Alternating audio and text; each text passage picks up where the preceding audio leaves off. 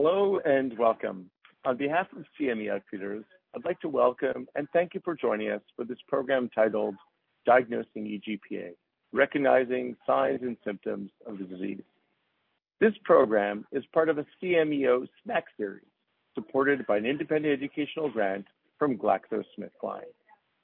I'm Dr. Michael Wexler, Professor of Medicine and Director of the National Jewish Cohen Family Asthma Institute in National Jewish in Denver, Colorado.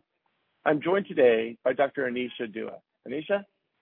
Hello, I'm Dr. Dua. I am an associate professor at Northwestern University Feinberg School of Medicine in Chicago, Illinois. I'm the director of the Vasculitis Center there and the fellowship program director. Thanks for having me. Great to have you. I'm really excited about our program today. First, I'm going to go over our learning objectives. Really, our main goal today is to help identify best practices and to review current guidelines for the clinical evaluation and differential diagnosis of eosinophilic granulomatosis with polyangiitis, or EGPA. EGPA is an eosinophilic disorder that affects multiple organ systems.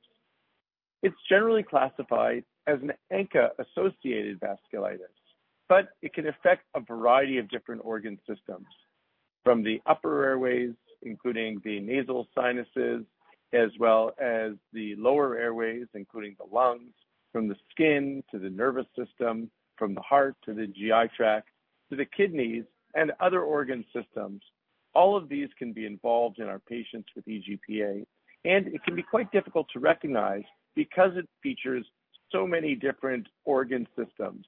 Because it has involvement of a variety of different organ systems, and can present in many different ways. Now, one of the important components of EGPA is that it has features of both vasculitis and hypereosinophilic syndromes. It's characterized by eosinophilia and asthma that can be present in eosinophilic disorders, but it also can be characterized by the presence of vasculitis and anti-neutrophil cytoplasmic antibodies. Both of these types of entities also can have pulmonary infiltrates and renal disease. So it's important to try to integrate how you see these kinds of patients and to evaluate and take a good history in order to identify patients who have both vasculitic features and eosinophilic features and try to integrate it to come to a diagnosis of EGPA. Why don't we go over a brief case, and maybe that will highlight how we might approach making a diagnosis of EGPA in our patients. Anisha, do you want to review the patient case? Absolutely. So this patient is Sandra. She's a 63-year-old woman with a history of asthma, chronic sinusitis, and osteoarthritis. Her main complaint when she comes in is that she has worsening asthma symptoms, worse cough and dyspnea after a viral infection that she had several months ago. She was diagnosed with asthma 5 years ago, and before that did not have any history of reactive airway disease. Her current medications include fluticasone salmeterol combination inhaler that was increased from 250 milligrams over 53 months ago to her current dose. She uses an albuterol inhaler. She takes 2 puffs every 4 hours as needed. She's on loratadine, montelukast, and also fluticasone nasal spray. The plan is to treat her with prednisone 50 milligrams for 7 days and add tiotropium inhaler daily. So this is a case of someone that has typical severe asthma.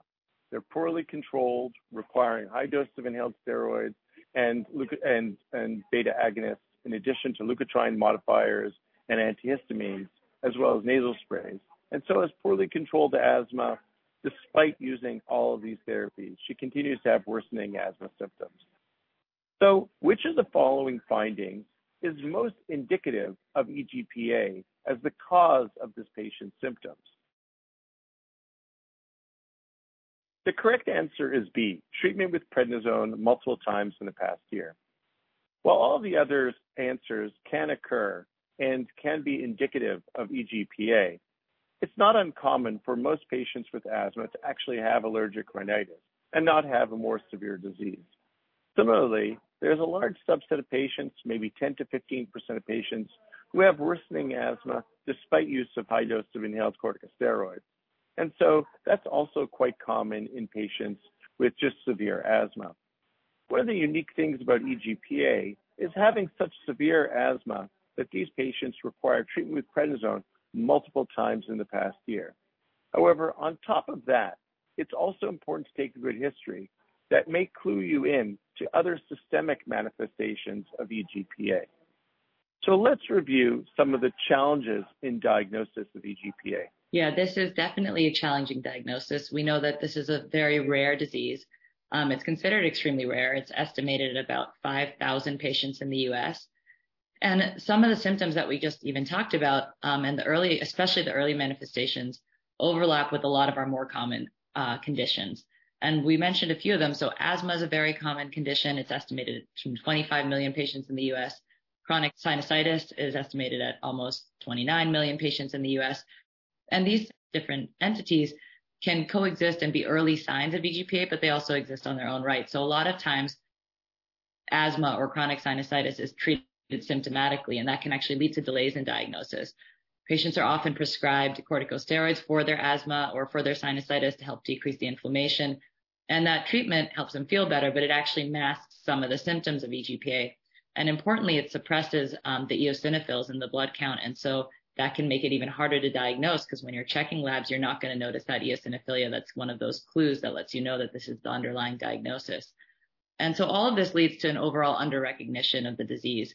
The symptoms can, appear unrelated because they can come in with a flare of their sinusitis, they can have nasal polyps, they can have asthma, and they can vary in severity. So it really does matter that these patients are presenting to multiple different subspecialists, and we're not always talking with each other the way that we need to be to try to get the entire picture of the patient's story. And so it can just lead to a really siloed view where you keep treating that same manifestation and just find it to be really refractory to therapy and kind of miss that overall diagnosis of EGPA.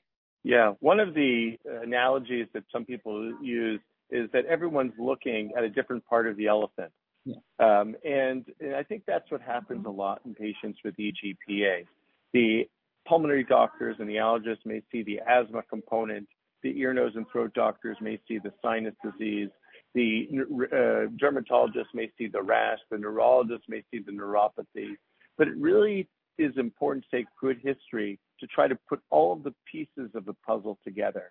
And I think that's what we're talking about here in terms of having a siloed view of the symptoms. Everyone has to step back and try to see the whole elephant, to see the whole disease unfold in a variety of different organ systems. Absolutely. I think that's one of the harder things to do. And part of that is really collaborating with all your other physicians and increasing awareness so people recognize that this could be part of a bigger picture. Otherwise, you kind of keep treating your own area aggressively. So I think that's definitely an important thing that will hopefully increase the recognition of this disease. The ACR did update their classification criteria for EGPA. And I just want to note that classification criteria are not the same as diagnostic criteria. And I always kind of harp on this. Classification criteria are developed to include people in clinical trials. And this is after you already have a presumptive diagnosis of a small or medium vessel vasculitis. Unfortunately, in clinical practice, it's often used to diagnose the disease. And so these criteria can give us some clinical clues or things that we should look for, both clinically in our patients, but also in blood work and biopsy findings. But it is nice that they've been updated, and I'll just go over a couple of those here. The 1990 criteria included asthma, which we know is sort of center of this disease, eosinophilia, non-fixed pulmonary infiltrates, a paranasal sinus abnormality, and then, of course, biopsies. If we can get tissue, we love getting tissue, and that biopsy would show accumulation of the eosinophils in those extravascular areas. But the biopsy is not always available, and in those criteria, you wanted about 4 criteria needed to classify a patient as EGPA. Now, in the updated criteria, some of the similar things have carried forward, not surprisingly. Obstructive airway disease, you get points for that. Nasal polyps, so that paranasal sinus abnormality. They did include a point for mononeuritis multiplex. And then for the laboratory or biopsy findings, again, you still have that peripheral eosinophilia, the extravascular eosinophils and biopsy, but they did include 2 features that might actually take away points, and you're trying to get 6 points for EGPA classification. So they added c-ANCA or anti-PR3 antibodies, as well as hematuria. And I think this highlights the fact that, we consider EGPA and ANCA-associated vasculitis, but it's only ANCA positive about 50% of the time. And when we do see ANCA positivity, we tend to see P-ANCA or MPO positivity. So C-ANCA or PR3s really should make us think about something like GPA. And then hematuria can be seen when there's renal involvement, but it's less common to see renal involvement in EGPA when you're specifically comparing it to MPA or GPA. So I think, again, when you're trying to nuance between those other vasculitides, this can definitely be helpful in terms of classifying EGPA from those other vasculitides.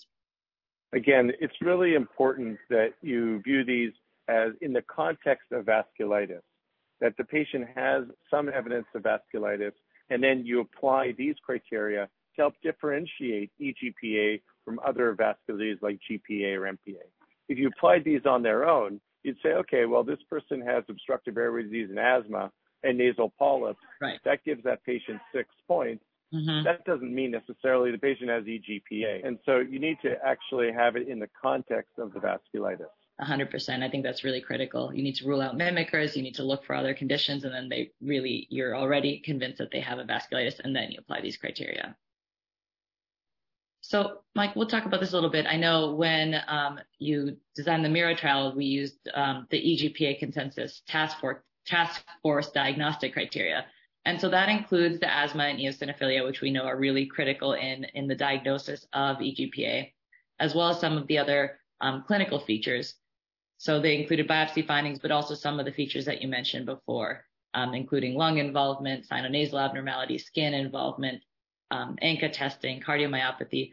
Can you tell me a little bit about sort of what types of patients were included in the trial and how you applied these criteria? We thought it was really important to actually have some diagnostic criteria. And we really were focusing on having patients who had asthma, eosinophilia, and a variety of other extrapulmonary manifestations. And so that's why, if you just had asthma and eosinophilia, you couldn't get in. Even if you had asthma, eosinophilia, and pulmonary infiltrate, that might just be a diagnosis of chronic eosinophilic pneumonia. But you really need to have evidence of something else beyond just asthma, eosinophilia, and pulmonary infiltrate. And that's why we tried to parse it out and give a variety of different opportunities. Now, most of the patients who participated in the MIRA study that we'll be discussing really had clear-cut EGPA. They had asthma, eosinophilia, and then they had evidence of other organ manifestations. Some of them had cardiac manifestations. Some of them had renal manifestations. Some of them had GI manifestations. Many of them had biopsies, but not everybody. Many of them had ANCA positivity, but not everybody. And so our goal is to have a broad distribution of patients in our clinical trial. So that brings up all the different symptoms that are, possibly expressed at the diagnosis of EGPA. And you mentioned a lot of them as inclusions options for the MIRA trial. When we're looking at some of the characteristics of these patients, we know that the mean age at diagnosis is about 50 years old, so around 40 to 60. This disease does affect men and women equally. And interestingly, the onset here is 48 years, but the age of diagnosis is 55. And that highlights that there is a delay in this diagnosis. Again, it can be under-recognized. We're often treating with corticosteroids, not being able to catch that eosinophilia and sort of broaden our differential to include EGPA. Asthma, of course, is present in the majority of patients at the time of diagnosis, and it's usually adult onset. Usually these patients have really severe symptoms and are refractory to those high-dose inhaled glucocorticoids and are being treated with oral steroids to try to get their disease under control, and usually recurrent courses. Interesting also to remember is that there's no seasonal variation. So sometimes asthma is triggered by things like exercise or certain environmental triggers. And in EGPA, really, these patients' asthma is not based on any of those types of exposures. So all of those things can give you a little bit of a clue that maybe something else is going on. Other things we see include the lung infiltrates, the sinusitis and polyposis in about half of the patients, cutaneous symptoms, and of course, neurologic findings like the peripheral neuropathy or mononeuritis multiplex. And it's also important to note that these are systemic inflammatory conditions. So weight loss and constitutional symptoms, fatigue, low-grade fevers, these are all things that can be presenting features or symptoms that these patients will come in with at diagnosis. Once they come in, you've got to figure out how do we work them up. And Different blood tests and imaging studies can be used to try to work up patients with EGPA. I think off the bat, when I have EGPA as a possible suspicion or a diagnosis, of course, we're going to send the CBC with the differential looking for that high eosinophil count. And as I mentioned, it can be masked by the use of corticosteroids. ANCA tests are sent off. We already talked about how they're positive only about 50% of the time. And it's usually that MPO or p-ANCA positivity.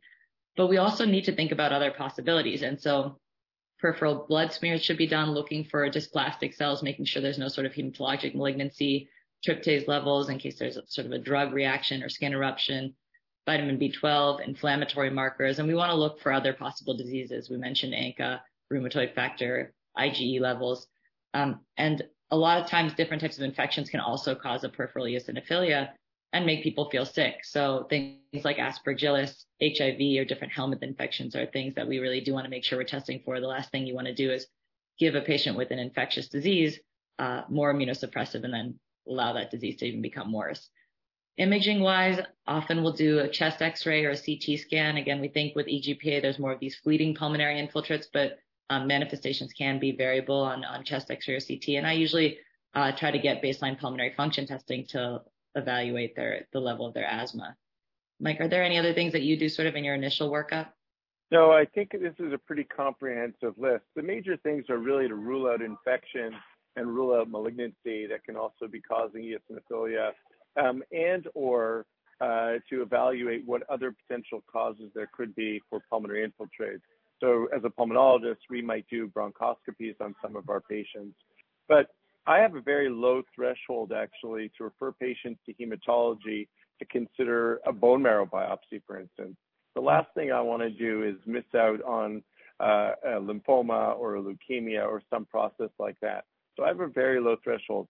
Depending on the types of systemic symptoms and manifestations, if patients have fevers, itchiness, and, those are some of the things that might tip me off to say, well, maybe this could be a malignancy. Weight loss would be another thing. Mm-hmm. Yeah, absolutely.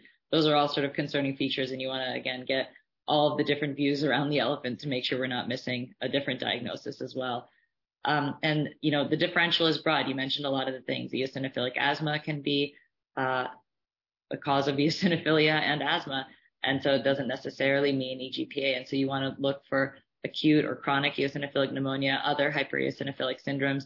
EGPA is one of them and has a vasculitic component, but there are other types of hypereosinophilic syndromes that we need to think about. We mentioned that vasculitic conditions can be mimickers and have a lot of the similar clinical manifestations. So there are some clues that can help us to differentiate EGPA from things like GPA or MPA or even polyarteritis nodosa. Those are a couple of the things that we need to make sure we're sort of differentiating between or at least keeping in mind. And of course, you brought up the perineoplastic possibility and the utility of maybe using or getting a bone marrow biopsy from our hemonc colleagues. And here you can see also a couple of different major infections that we want to make sure we're evaluating or assessing for. Exactly. We want to make sure we're not going to missing out on a parasitic infection, a fungal infection, TB, or any viral kind of infection as well. So I send stool for ova and parasites frequently, and I oftentimes send my patients to infectious disease if there's some possibility, if they've got some funny travel history that I want to help identify what's going on. Yeah. Allergic bronchopulmonary aspergillosis is another diagnosis. That's a hypersensitivity reaction to different molds and fungi, and can present with asthma, eosinophilia, pulmonary infiltrates as well. It usually doesn't have the extra pulmonary manifestations seen in EGPA. So really important. I think it's really important to think broadly when you see patients with evidence of either eosinophilia or evidence of some type of vasculitis. What else could it be? Because drug reactions can cause leukocytoclastic vasculitis that can also cause eosinophilia as well. So we want to try to consider all these different options. When we talk about biopsying, maybe we should just have a brief discussion. So I mentioned already when I want to consider doing a biopsy, if there are evidence of these symptoms, weight loss, fevers, etc. But when else do you consider a biopsy, and how does that help inform how you make a diagnosis? I think biopsies are wonderful if they can help me to clinch that diagnosis. They help me sort of make sure I'm using the right treatment. And, if you're using a treatment and patients are refractory, you always wonder, if you didn't get that biopsy tissue, do I have the definite right underlying diagnosis? I definitely appreciate skin biopsies. They're very accessible and easy to have done. So I work with my dermatology colleagues whenever there is a rash to get a biopsy of it. It doesn't bother the patient too much. But I definitely also will obtain nerve biopsies if they have some sort of mononeuritis to try to help clinch that diagnosis, and also to differentiate it from other things that can have a mononeuritis, like the other ANCA vasculitides or a PAN or something like that. Renal biopsies, I think, are useful in ANCA vasculitis. I haven't needed to use so many of these in EGPA specifically. But I think part of this, in that second phase that we think about with EGPA, you see that eosinophilic infiltration of different organs. Now, again, I think it's really going to be based on what's the safest, what's the most accessible. And you also want to make sure it's something that's active. You don't want to sort of biopsy scarred over skin tissue or anything like that either. So I think it does help a lot if we can get a good biopsy to support a diagnosis, but I don't think that's the only thing we can rely on. Of course, we put a lot of weight on the history and the exam and the serologic findings as well, and ruling out other causes. Yeah, I like to say if it walks like a duck and talks like a duck, it's probably a duck. And so if it looks like EGPA, you don't necessarily need to do a biopsy. I find the biopsies are most useful to rule out malignancy and infection. But if I am going to get a biopsy, I try to get the most accessible tissue, which is usually the skin, but occasionally I'll do a lung biopsy or a nerve biopsy or a muscle biopsy. What I'm looking for is eosinophilic tissue infiltration. I'm looking for necrotizing vasculitis. I'm looking for granulomas that are often interstitial or perivascular and necrotizing. So that's what I'm looking for. Why don't we proceed with our interesting case with Sandra? Nisha? Sounds good. So Sandra was hospitalized for a suspected bacterial pneumonia. She reports fever, weakness, cough, chest pain, and dyspnea. She's had 3 episodes of pneumonia in the past year. Her first episode improved with antibiotic treatment alone, but her subsequent episodes were treated with 2 courses of antibiotics and prednisone for 7 days. So she also had a rash on her bilateral lower extremities that was noted for 12 hours after starting antibiotic treatment. There was concern for an antibiotic allergic reaction, and she was changed from her original antibiotic of ceftriaxone to levofloxacin. Let's go on to our next patient question. This patient's rash, displayed in the photo, is most consistent with which of the following? Well, actually, at this point, it's really hard to discern between different types of rashes. And unless you do a biopsy that gives you a sense of what is going on here, this could be a drug rash, or it could be a leukocytoclastic vasculitic rash that could be seen in EGPA, MPA, or GPA. So actually, for this case, for this question, the answer is I don't know until we get more information. So let's review a little bit about ANCA-associated small vessel vasculitides. Yeah, so I think we brought up that this rash could be any of these vasculitides, or it could be the drug reaction. We kind of anchor that she got the drug and then developed this rash a while after, but maybe that was just when it was noticed. And I think it's important to think about other distinguishing features. Just by looking at a rash, you're not going to know, what it is. And so the other ANCA vasculitides do have some overlapping features, but definitely some distinguishing ones. So EGPA, we know that asthma is almost universal. You have a lot of allergic sinus disease. The peripheral eosinophilia is very helpful. And of course, only about half the patients can be ANCA positive. It is the least common form of ANCA vasculitis and is one of the reasons that it is rare and harder to recognize. And it's not always included in some of the other clinical trials where we're looking at MPA or GPA. Now, MPA patients are mostly ANCA positive, and they have a PANCA or MPO positivity. And a lot of times they'll come in with a necrotizing glomerulonephritis. So renal involvement is really common. Pulmonary capillaritis leading to alveolar hemorrhage is very common, and that's less so the type of involvement that we see in EGPA, although it can happen. Granulomatous inflammation on biopsies, we just talked about how important pathology is. You do not see granulomatous inflammation on pathology of microscopic polyangiitis. And then GPA, most of those patients are ANCA positive and have a C-ANCA or PR3 positivity. And again, when we think back about those classification criteria that were more updated recently, we know that having C-ANCA or PR3 positivity actually decreases the likelihood of having EGPA. And again, you are going to see some necrotizing granulomatous inflammation, and this usually affects the upper or lower respiratory tracts. You can have necrotizing glomerulonephritis, which is very common as well in GPA. And you can also get sort of ocular vasculitis, even pseudotumors, pulmonary capillaritis, and hemorrhage are frequent. In terms of lung imaging, GPA does tend to have very more like cavitary nodular lesions, and that can also be, again, not diagnostic, but help give you a little bit of a clue that it might not be EGPA and might be more in the GPA type camp. I think pathology is definitely helpful, but of course the clinical syndrome is really important here. So the key distinguishing features of EGPA versus the other vascularities listed here are the presence of asthma and eosinophilia that are seen in those, and usually less commonly, there's less presentation of renal disease. I do want to make the point that while the vast majority of ANCA-associated EGPA patients are p-ANCA or myeloperoxidase positive, it is possible to have a C-ANCA EGPA patient. It's not common, but if a patient has asthma, eosinophilia, and presents with vasculitis in one or more end organ, and they happen to have C-ANCA versus p-ANCA, that would still, in my mind, be a case of EGPA. Yeah, no, I totally agree. I think, it's important to remember the patients don't follow the textbook, and there can definitely be caveats with every patient's story. And with that, we'll move on back to our patient's story. So on Sandra's physical exam, her skin did show this purpuric rash on her bilateral lower extremities. Her neuro exam showed weakness with dorsiflexion of her left foot. And we now finally are getting some labs back, which show white count of 18.9 and eosinophils of 6.2. Her MPO also comes back as ANCA positive weekly. She does get a biopsy done of her rash, and that shows us a leukocytoclastic vasculitis. And the plan at this point is to start prednisone 1 mg per kg per day, and then add rituximab for induction treatment. Which of the following is the most likely cause of the patient's current respiratory symptoms? The correct answer here is EGPA.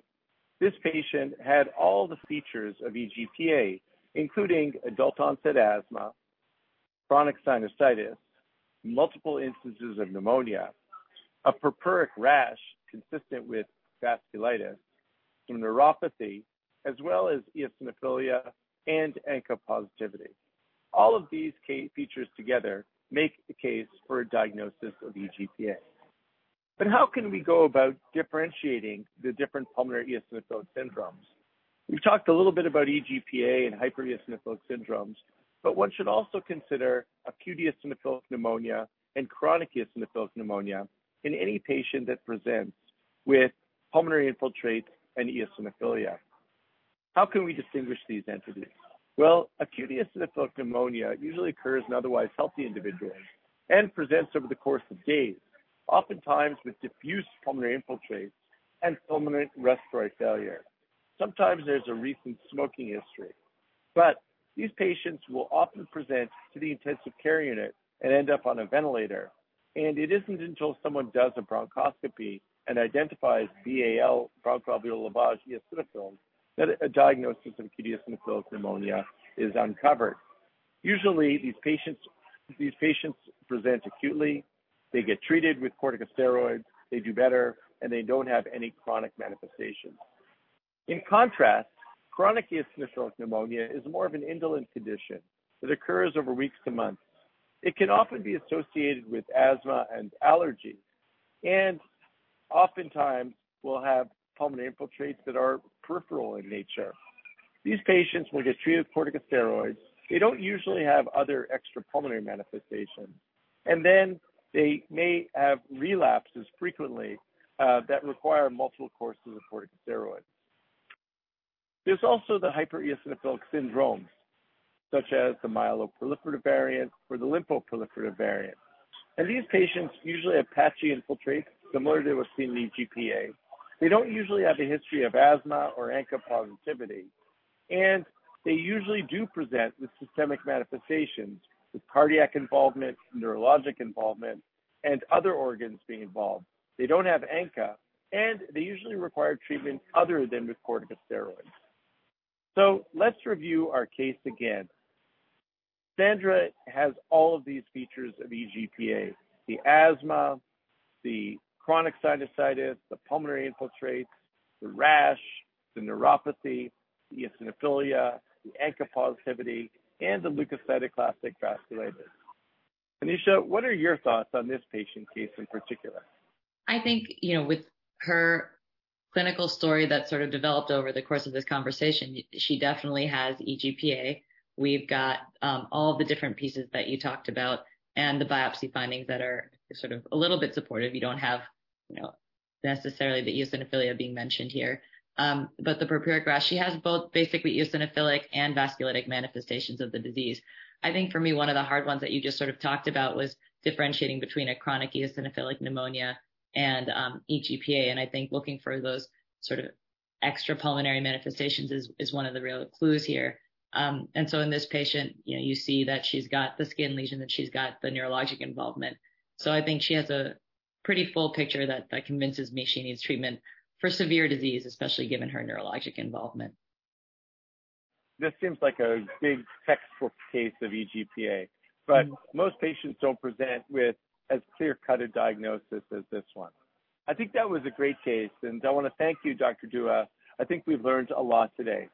So let's review our SMART goals. Our goals were to investigate EGPA in patients with asthma and eosinophilia, to utilize EGPA consensus task force criteria to diagnose EGPA, to utilize American College of Rheumatology criteria to differentiate EGPA from other vascular disease. And we also wanted to make sure that you know a good differential diagnosis for eosinophilia. We hope you'll also view the other parts of our educational series on EGPA. These activities, as well as many other educational resources, can be found online at the CME Outfitters Virtual Education Hubs. To receive CME or continuing education credit for today's program, please complete the post-test and evaluation, and you'll be able to download and print your certificate immediately upon completion. So thank you again for joining us today, and thank you again to Dr. Dua for this great discussion. Take care, everyone, and have a great day.